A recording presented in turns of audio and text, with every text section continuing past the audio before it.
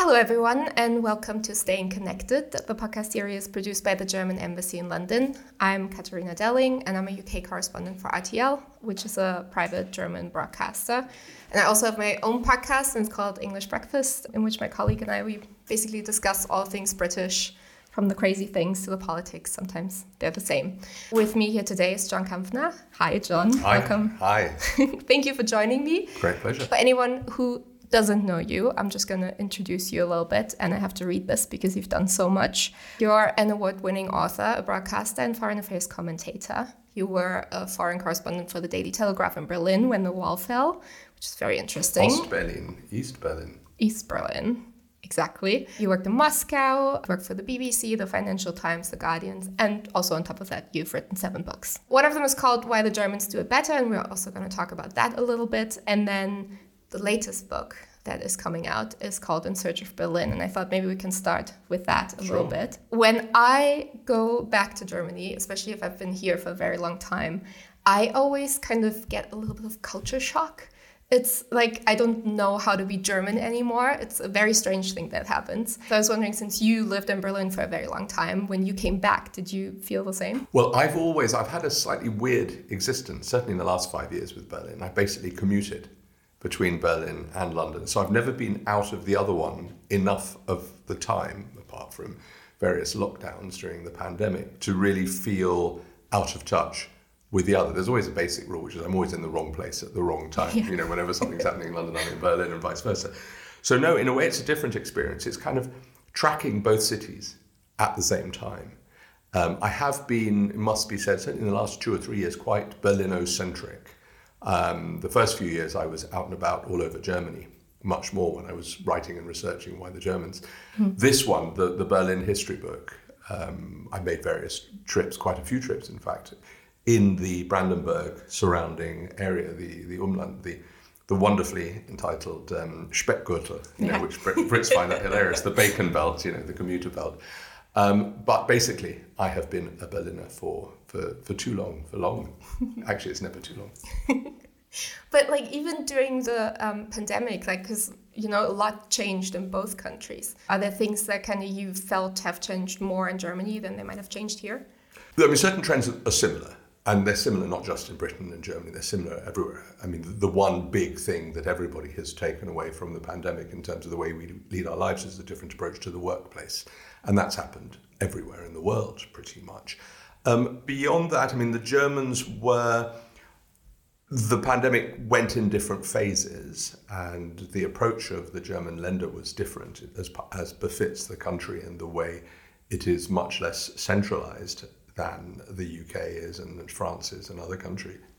But by and large, Germany, in my view, took a much more holistic, a much more grown-up, which is the adjective I use time and again when it comes to Germany, juxtaposing it to Britain, certainly during that period, approach than Britain. I remember being in the town of Duisburg, which is a pretty poor town. You could compare it to somewhere like Rotherham or Rochdale or whatever, the sort of Ruhrgebiet and its various parts of northern England, and just the extent to which things were so much better organised than they were in Britain during the pandemic.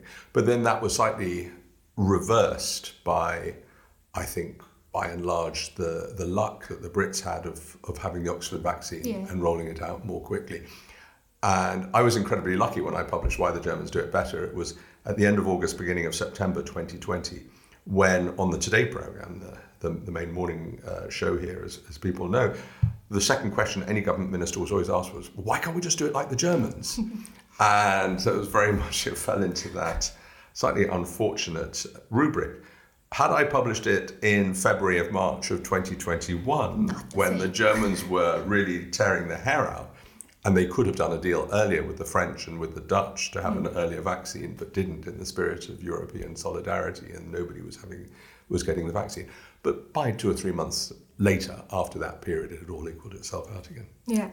I'm from Hamburg, and you might know this, living in Berlin, there's a bit of a rivalry between the big cities in Germany. I'm just going to say I love Berlin. I think I'm allowed to say it still. It's just because, you step into Berlin and it's like you feel the history. It's like so interesting, but then you also got the grungy side, you've got the techno side, you've got like so much going on. How do they do that?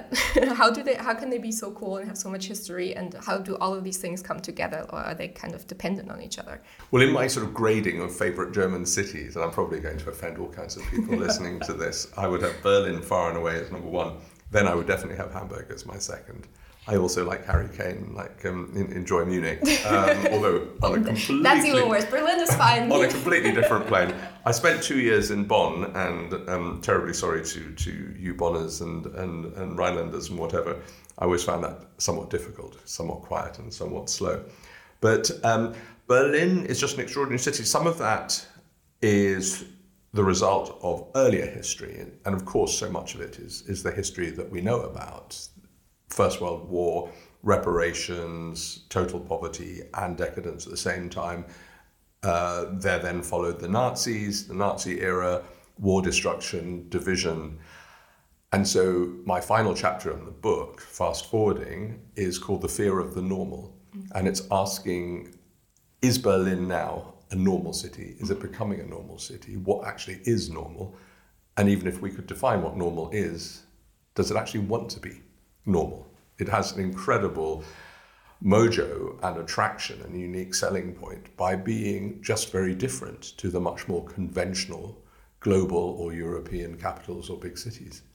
Yeah, I think if you speak to people in Berlin, they do not want to be normal. Well, it depends who you speak to. I mean, there's this whole influx now. I mean, a third of Berliners now, the Schwaben, basically the out-of-towners, just call them Swabians, whether or not they're sort of Americans or from Hamburg or whatever, just everybody's called Swabian.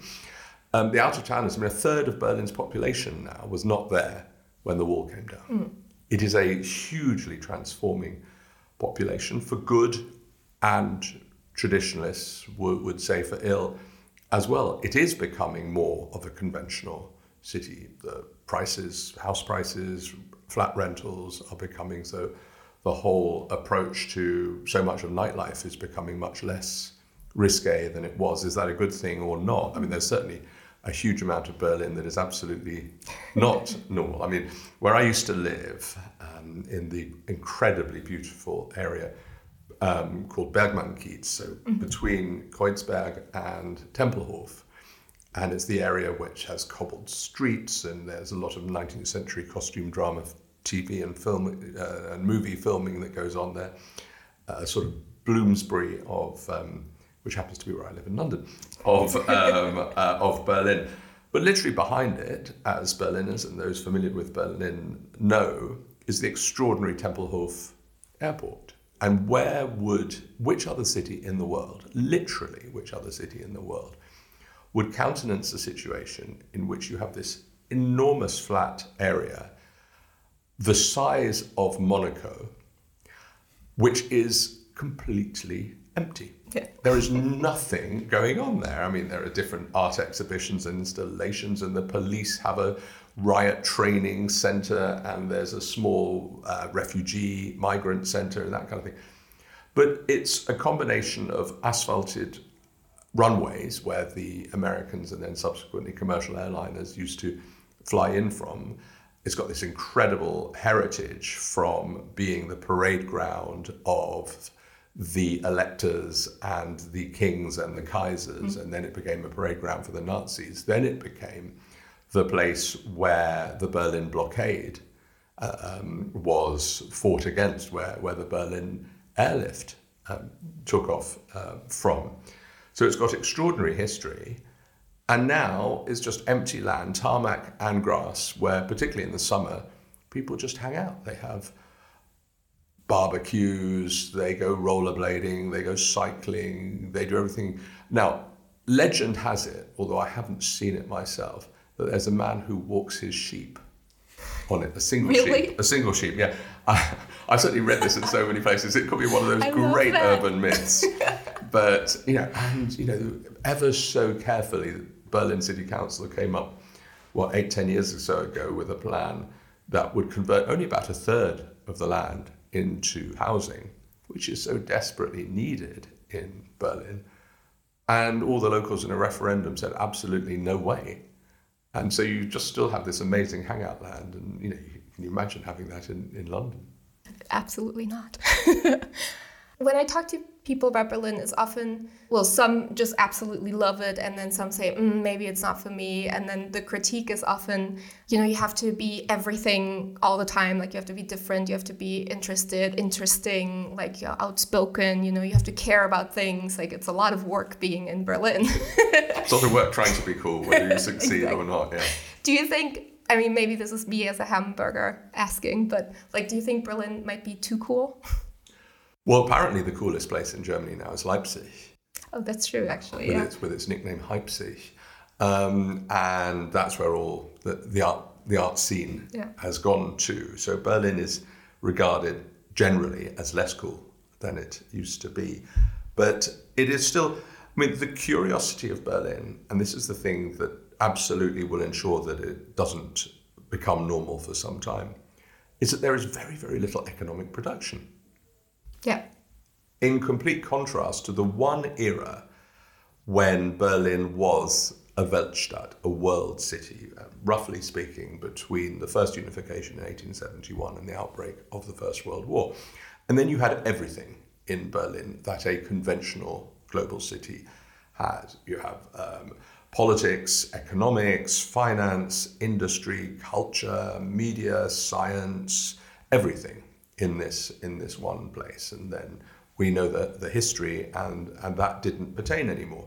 You have almost no companies. You have representative offices that do political lobbying, but there is almost no economic production at all in Berlin, with two exceptions: the startup scene, the tech scene, which is doing pretty well, but it's still fairly small compared to others, but it is pretty cool, and there's quite a lot of interesting stuff going on, and an interesting burgeoning biotech health scene around the Charité and the Robert Koch Institute, particularly, and that absolutely grew during the pandemic. But if you take those two things aside, you've got two very large universities, you've got a massive political scene, and with it a certain media scene, although a lot of media headquarters, editorial offices are still in Hamburg, as are publishing houses.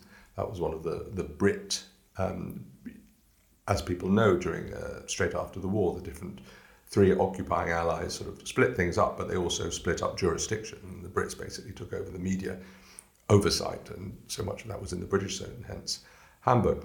So you basically got this population of 3.5 million people, which is still, by the way, smaller than it was at its peak, notwithstanding the housing crisis of now, smaller than just before the start of the Second World War of 4 million. So you've got 3.5 million people, almost none of whom actually do a proper job. Now, I exaggerate a fair bit. And that really makes for quite a strange old city. Yeah, especially being the capital. Well, exactly. And right up until 2 or 3 years ago, I can't remember the exact point at which it flipped, Germany and Berlin had the almost unique occurrence of the per capita GDP of the inhabitant of the capital city was lower than the national average. Now, can you imagine that? London, super wealthy London, super wealthy Paris. New York isn't a capital, obviously, but super wealthy New York, Madrid. You can think of sort of Moscow and compare that with the terrible living standards elsewhere in Russia and elsewhere. You could continue that all pretty much through most countries, Rome and Milan, and compare that with other parts of Italy. So you just had this island, as it was, of course, during the Cold War, at least West Berlin was, in which nothing much happened. Everybody just hung out, but that's what gave it its atmosphere. In Why the Germans Do It Better, you basically say that when you said you were going to write this book, Germans came up to you like, you can't do that. Das kannst du nicht schreiben. No, it's not okay. We don't like to brag about our country. We don't like if anyone else does it. And that's definitely true. But then on the other hand, you have Germans going abroad on holiday, and they immediately start pointing out what's what doesn't work as well as it would in Germany, even though it's not true. But there's like a feeling when Germans travel, it's like, this bus would have been here 5 minutes ago, even though it probably wouldn't have. Try getting the great thing about trying getting a train nowadays in Germany. Actually, I don't encounter that much of the latter. I encounter endless, in fact, really annoying amounts of the former. And I do say to my German friends, name me 1 year, 1 month since 1945 in which you or any single German will ever have said, yeah, things are going quite well, actually. They just don't do it. It can always be better. It could always be better. In fact, the glass is always half empty in Germany, as opposed to half full. If you don't push yourself. Well, which is a good thing. I mean, I think self-criticism is one of the great traits. And when I'm asked to justify my thesis, I talk about two things. I talk about self-criticism and I talk about seriousness. The flip side of self-criticism is self-flagellation, which goes on an inordinate amount in Germany. And I regard that, and this is where I'm critical, and I'm obviously generalizing hugely, but where I'm critical of Germany, which is it's almost become a default that you have to do it. And actually, it's an excuse in political terms for stepping up. Oh, we're so terrible. Oh, we're so awful. We can't trust ourselves. Give us an inch and we'll take a mile, and all of this. It's almost become an excuse that has enabled inaction or slowness in the past. Now, Ukraine, Zeitenwende completely blew that apart. Whether it's completely knocked that out of the system is moot, but it was the great challenge to this German default about we leave all the hard decisions to others because we can't trust ourselves, because we're so terrible. And by the way, John, how on earth could you be so ridiculous as to write a book like this because we are so terrible? To which my response was always, well, A, be careful what you wish for, and everything is relative. When you come from Die Insel, which since 2016 has not been at its best, it's not been a very difficult book to write. I mean, but at the same time, you say like the slow and steadiness of like the politics within Germany is basically what's making it great, and like in making decisions and like thinking about it and then doing it. But then when we look at Ukraine, like that's something where it kind of went wrong, didn't it? Yeah, that's a fair point. I mean, slowness isn't necessarily a good thing. Steadiness, langsam aber sicher, the sicher bit is the good bit. Deliberativeness is a good thing if you've got the time. Now, obviously, some decisions have to be made absolutely in a matter of minutes, or at least hours. So deliberativeness is a very good thing. The other aspect that I always regard as a positive for Germany is not regarding politics as entertainment. You can become a successful politician by being a good committee member, by being very solid. The whole parliamentary process is not based around rhetorical, performative politics. You don't have to be charming or... Well, you don't have to come up with a great one-liner and the Punch and Judy knockdown, which you get. And it's interesting, you now have in Britain, and whatever the criticisms that may be made of Rishi Sunak, he very much fits into I would argue, the model of a conventional, reliable, unflamboyant politician, as very obviously so does Keir Starmer. And my many journalist friends in the lobby in Westminster are tearing their hair out, saying, oh my God, this Prime Minister's questions, it's so boring. They don't do these sort of theatrical one-liners, to which my response is, yeah, and your problem is, just go and do some proper journalism, and this isn't politics entertaining. Yeah, I mean, this isn't, I used to always say with regard to Boris Johnson, if you want a clown, go to the circus. In other words, if you want sensible politics, that is surely the bedrock of good decision making. Yeah, I mean, that's definitely the German way to just focus on the one thing. There is a flip actually of that, which is the extraordinary difficulty or unwillingness of the present Chancellor Olaf Scholz to communicate. He is just really unable or unwilling, and I'm never quite sure which one it is, to present what he is trying to do in a way that people will understand, get on the front foot. Now, that isn't performative politics. That isn't sort of Johnsonian silliness. To me, that is a really important aspect of politics, that you are able to communicate and communicate early and quickly in a way that people understand. And at least they may disagree with you, but they see your direction of travel, they see the difficulties, the sacrifices, the compromises that have to be made, in a way that Angela Merkel, although she wasn't a flamboyant figure, she was absolutely brilliant at communicating. Yeah. Sometimes she just did it with her eyes or her body language, famously. She didn't even need to say that many things. And Scholz really struggles in that regard. And so that's where that side of performative politics, particularly when it comes to explaining yourself, is incredibly important. I always wonder if it is that he just doesn't want to do it or if he just can't. When he was mayor of Hamburg, I was still working in Hamburg. And so we did like this big piece about 120 years of the Rathaus. And it was like, oh, this is great. Look at all these rooms. And look, this is where this happens. And it was very nice. And then in the end, we interviewed him as well. And it was basically about like, oh, first time you sat down on this like big chair, like there's a sort of ceremonial chair, like where they sit and meet. Like, how was that for you? And he just couldn't tell me. It was like, this is a very so easy, just see how you feel, just tell me. This is a very positive thing. So that's you not can't the do anything burdens of wrong. office being the chancellor. He was like that before. Yeah. No, I think you're right, and I do think it's problematic. I mean, for example, Germany's military contribution to Ukraine has far surpassed that of France's, and I'm not saying that to score points, I'm just saying that as a fact. And it has now surpassed the UK's, although Germany was slow to get off the ground. And things have definitely improved in the German-Ukrainian relationship, but still, it's quite a cool one. Let's talk a bit about the present. There were just elections in Hessen and in Bavaria. For anyone who doesn't know, the far-right party, the AfD, got in Hessen like 18.4%, second largest party.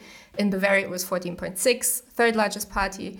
You said in your book that it's kind of Germany's time to take the lead and like to help prevent exactly these things happening around the world. How can Germany do that when they kind of have to focus on themselves there? Well, first things first, when Merkel took the decision to let in the 1 million plus refugees from Syria, Afghanistan, Iraq and elsewhere in 2015, it was an act of extraordinary political courage, sensitivity, foresight, morality and everything else.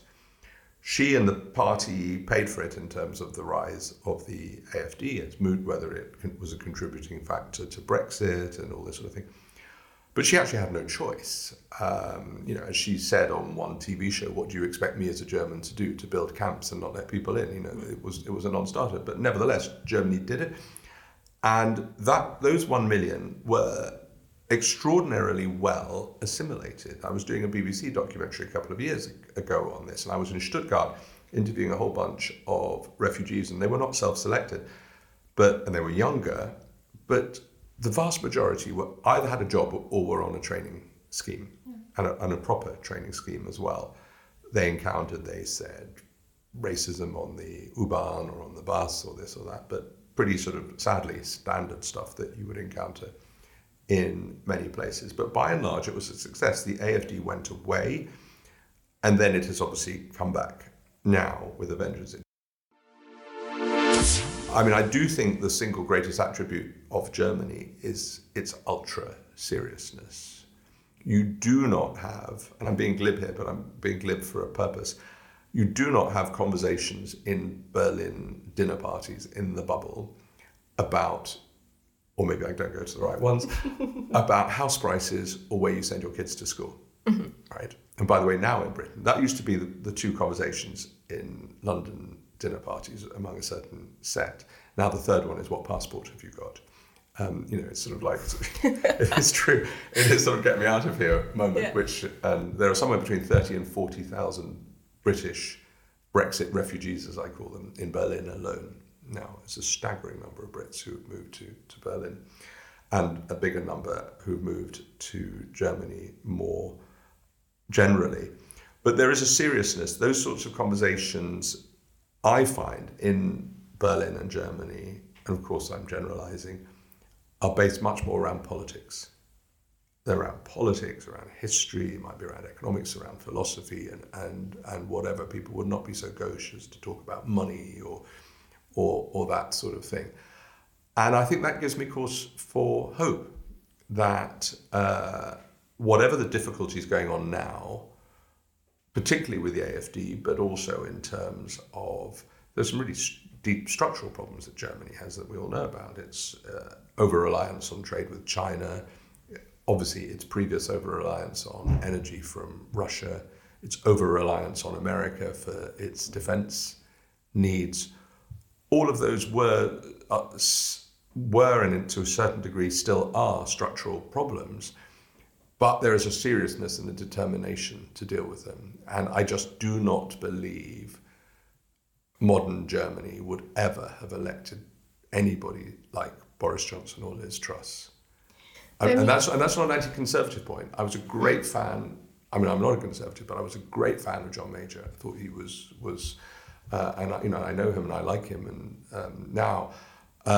And I think Rishi Sunak, whatever you passionately thought his retreat from some of the environmental stuff was really upsetting and shocking. But by and large, he is trying to steady the ship. I hope that Keir Starmer will win. But I think so it's not a question. Any healthy democracy needs governments, sometimes at the centre-right and governments sometimes at the centre-left and sometimes different variations thereof. But it was the descent away from seriousness that was so upsetting. I think we're getting towards the end of our time. We haven't done that much Berlin. We've done a lot of politics. I got distracted a little bit. For the end, the German embassy did the survey, and it showed that basically Brits are not very interested in Germany anymore. So we're very hurt. What's going on? Why is that? What can Germany do to get British people interested again? Right, well, this is where I'm going to unashamedly blow my own trumpet. So why the Germans do it better was, in 2020 and 2021, one of the best-selling books in this country. And at one point, I was pleased to say, it was one place below Michelle Obama, but one place above Piers Morgan, which I thought is the natural order of things. It was exactly as it should have been. And it continues to, and it was part of a genre, and there are increasing numbers of books, and of course a book isn't a huge sort of TV show with millions of people, but it is part of I think, increasing interest in this country. I think one of the problems we have two main problems.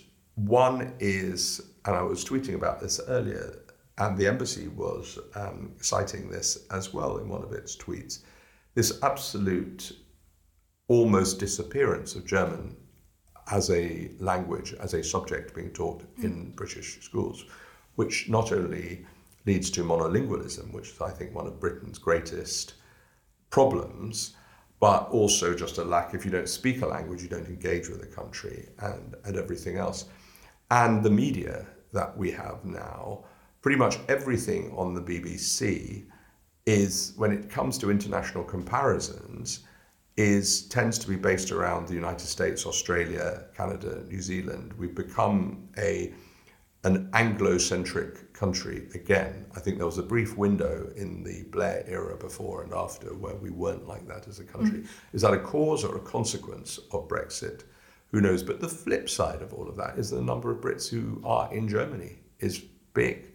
And the number of Brits who go to Germany, the number of Brits who engage with Germany. I think there's a really good news story to tell about relations. I think opinion polls, if people are not interested, they'll just say they're not interested. But you don't need that many people to be interested to have actually a really, really vibrant person-to-person set of links.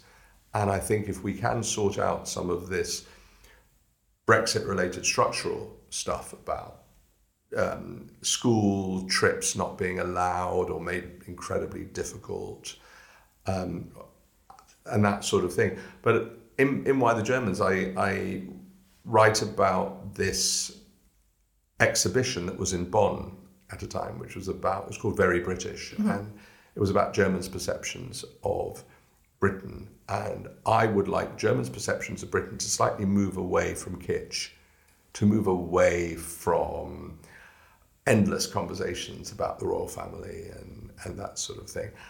And I think... Well, that's why you had Brexit, right? So we have something else to talk about. Exactly.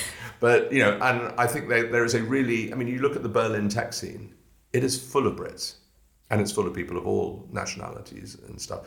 The Berlin cultural scene has a large number as well. There is a language, and not a literal language, but there is an interaction between the two countries, which I don't think is really picked up either by the media or by diplomats. And whenever I do, and I do a lot of them, Anglo-German or German-British conferences, it is always the same type of person, the sort of politicians, the diplomats, the think tanks, and that sort of thing.